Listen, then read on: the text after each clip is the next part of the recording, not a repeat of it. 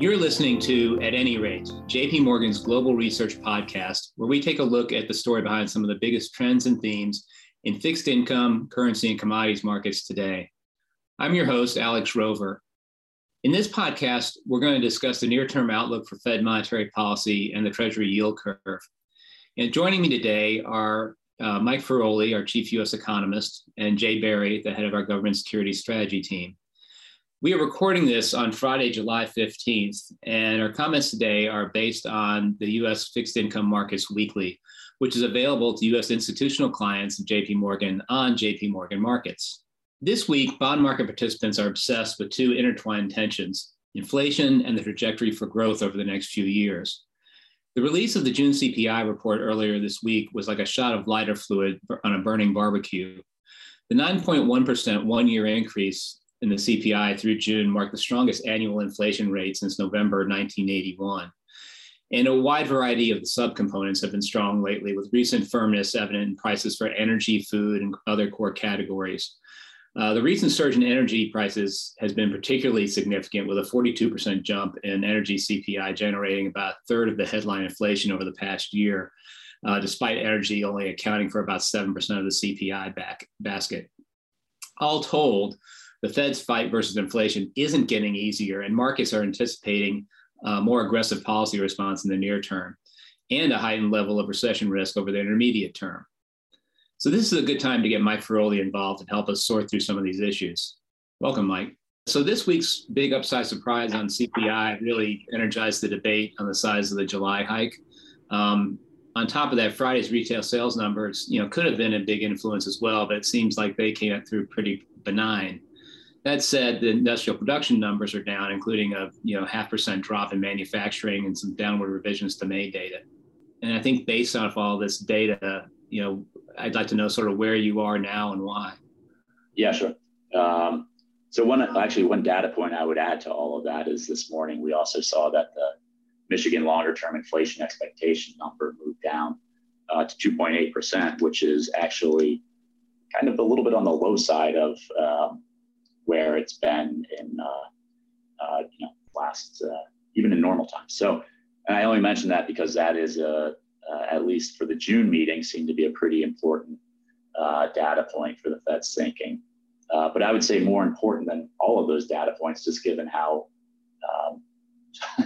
uncertain the Fed reaction function has just been to listen to what they're saying. And what they've been saying over the past 24 to 48 hours has been to push back a little bit against the idea that they would go 100 basis points. So, and most notably, Governor Chris Waller yesterday mentioned that 75 is his base case. He did hedge a little bit by saying it's contingent on the retail and the housing data.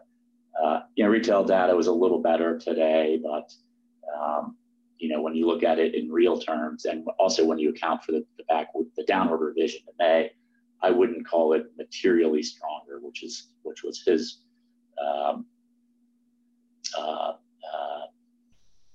benchmark for changing to 100. So I think given the talk, what we've heard also from some of the other Fed officials, it sounds like they want to stick with 75, which probably makes sense in an environment in which we are starting to see some signs of growth softening here. We have had a bit of a move up in jobless claims. And I think there are some reasons to think that we may be past the worst in inflation, including this morning. We had a pretty sizable drop in ex-fuel import prices. So the tide may be turning here on inflation. And for that reason, going with 75 seems like not a bad policy from here. But that certainly seems to be the message. Most importantly, though, is that seems to be the message coming from Fed speak. So don't fight the Fed. We're about to go in blackout. That seems to be the game plan. So we're not going to fight them on that.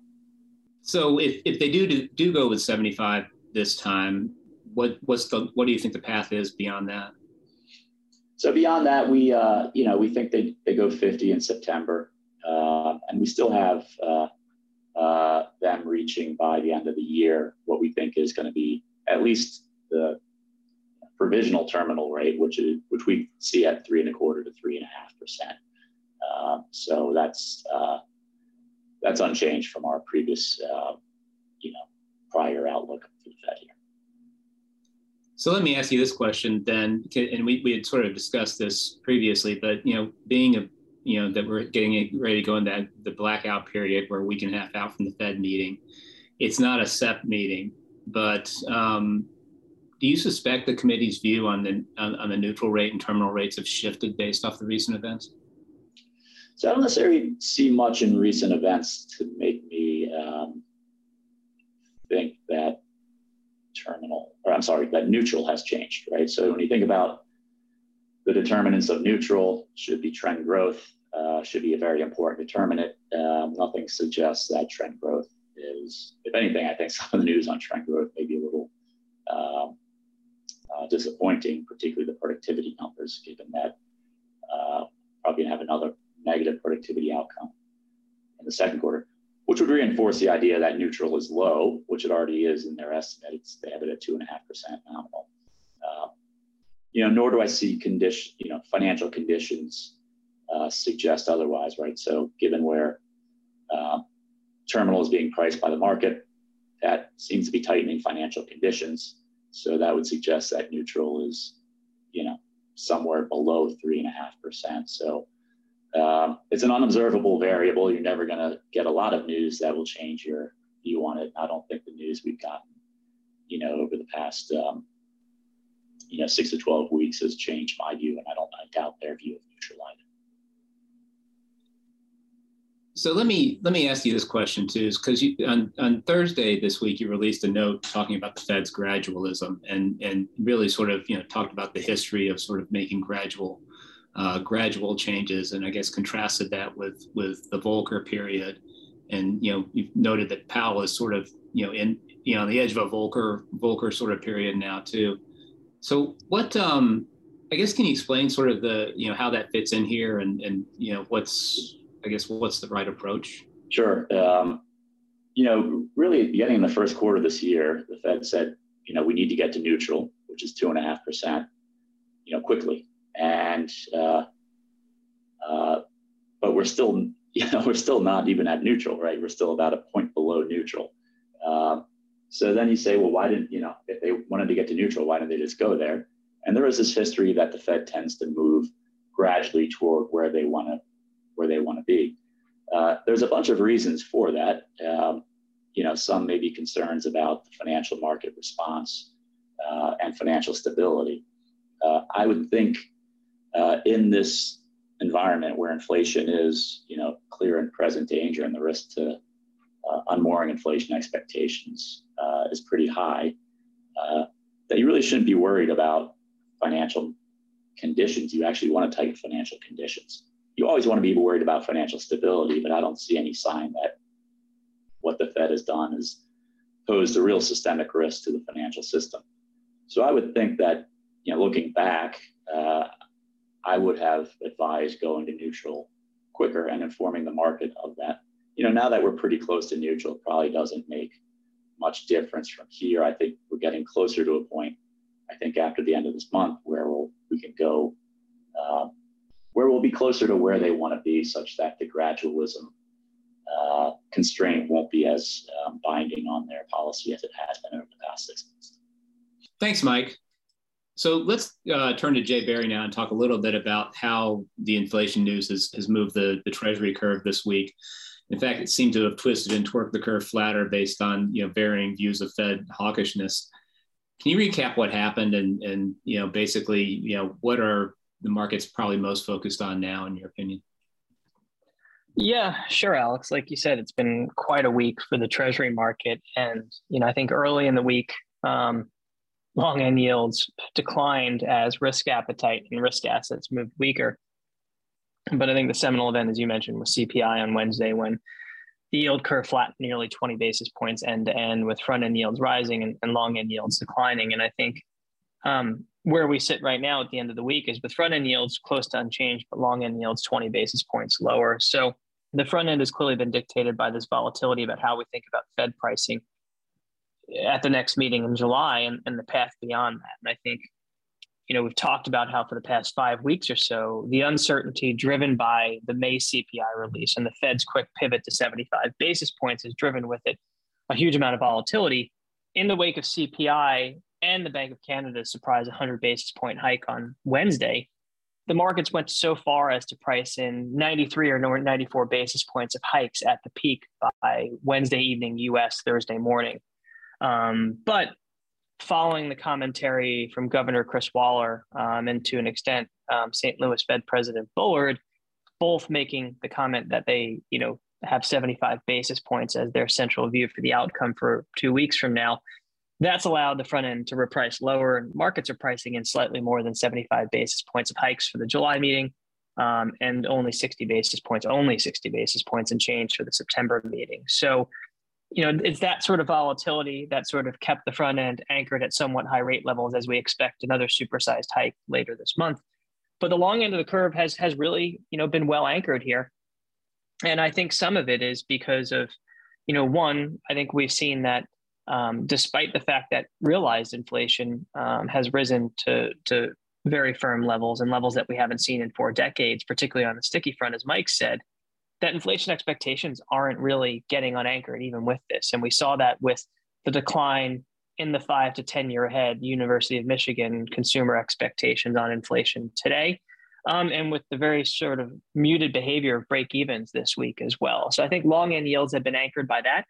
I think they've also been anchored by the fact that we got through the CPI report, and we note that this week's bond auction actually saw the highest share of end user demand on record. So amid all this very high volatility and weak liquidity, I think market participants having CPI out of the way use the auction as sort of as a liquidity event, and we're able to sort of digest that. So on balance, we've got the broad yield curve now sitting more or less at its flattest levels that we've seen since the fall of 2000, just prior to the tech-induced recession that brought the Fed to lower rates very quickly there in 2001 through 2003.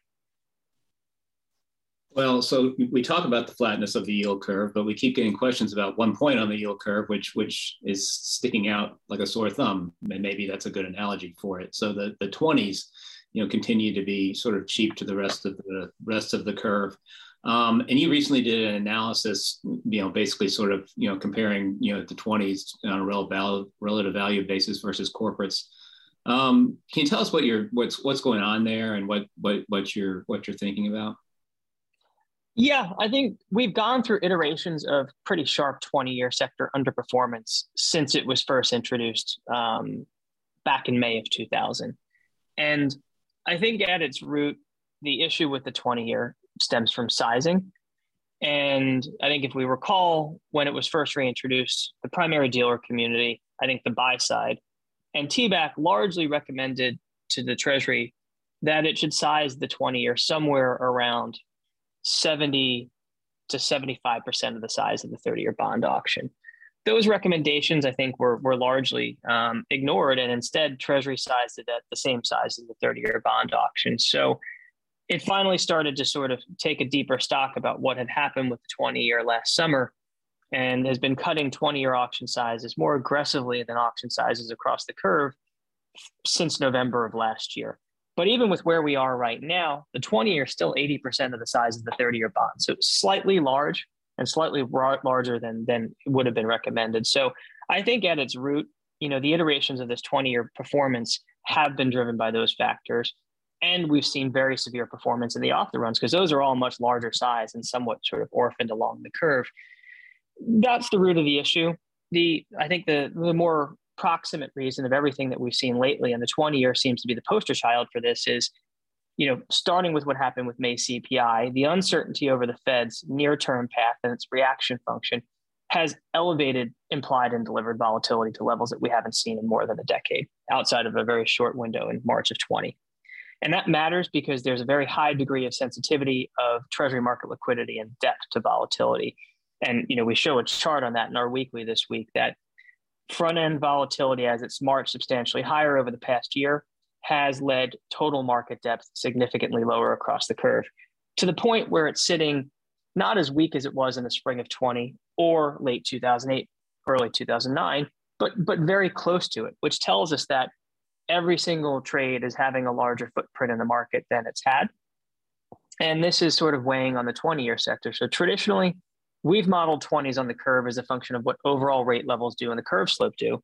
And that explains like 2/3 of the variance in the 20-year sector, but it doesn't explain all of it. And we've made the case that's high vol and risk appetite that are driving this latest leg, that because the bond is still too big, the incremental participant who needs to support the sector, an active levered player or the street, every time vol picks up, needs to liquidate it. So we added a factor for high grade credit spreads, which may seem pretty funny to everyone who's listening right now, but it's a factor that we use to talk about risk appetite, that we use to value the TIPS break even curve as well. And we find when we add that in, it explains like 75% of the variation. But even with that, the 20-year sector still looks cheap on the curve right now. So I think all else equal, like it looks attractive, but we have a high degree of uncertainty about the Treasury's path with the decision it makes for the 20-year at the next refunding announcement on August 3rd. I think there are varying degrees of recommendations out there about what should be done, but it certainly raises the risk a bigger cut is made at the refunding. And until we get more certainty from the Treasury and until vol starts to come down, it's going to be hard for the 20-year sector to normalize along the curve. That's helpful. I mean, and since you brought up the refunding announcement after we get through the Fed meeting, I mean, that's basically the next week. And so 20s, may or may not be on the menu. We never really know until we get closer.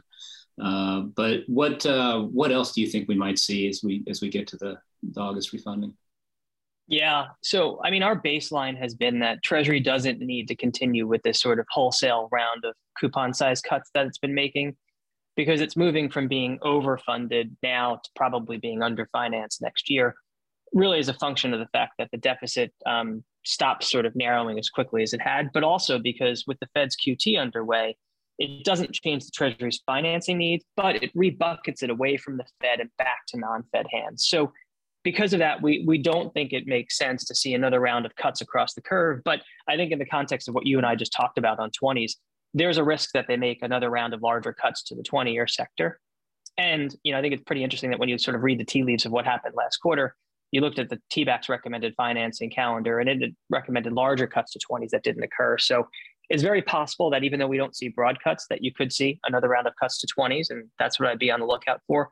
The other thing I'd be on the lookout for is a discussion of the bill market. I think we knew the bill market would be under pressure this year.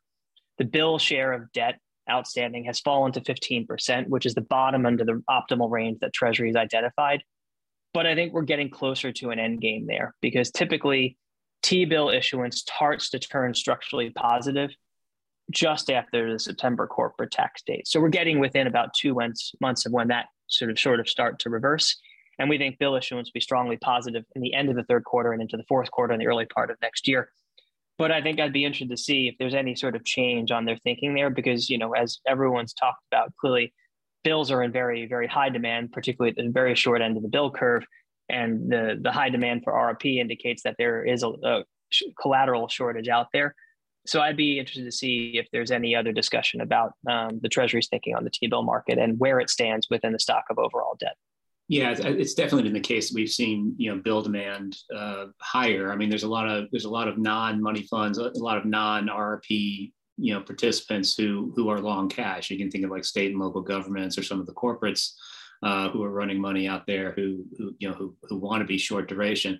But everybody with the Fed moving wants to stay inside of the next Fed date, particularly on the fund basis. So that's, I think, helped to feed demand for the RRP and keeps things very short term in the money markets, which, it's what you see during a hiking cycle, but it's not necessarily the healthiest environment for the market. So, well, these are all great thoughts, Jay. I appreciate your coming on today. And I think that wraps us up for this episode of At Any Rate. Stay tuned for more episodes of At Any Rate, JP Morgan's Global Research Podcast series. This communication is provided for information purposes only. Please read JP Morgan research reports related to its contents for more information, including important disclosures. Copyright 2022 JP Morgan Chase & Company, all rights reserved. This episode was recorded on July 15th, 2022.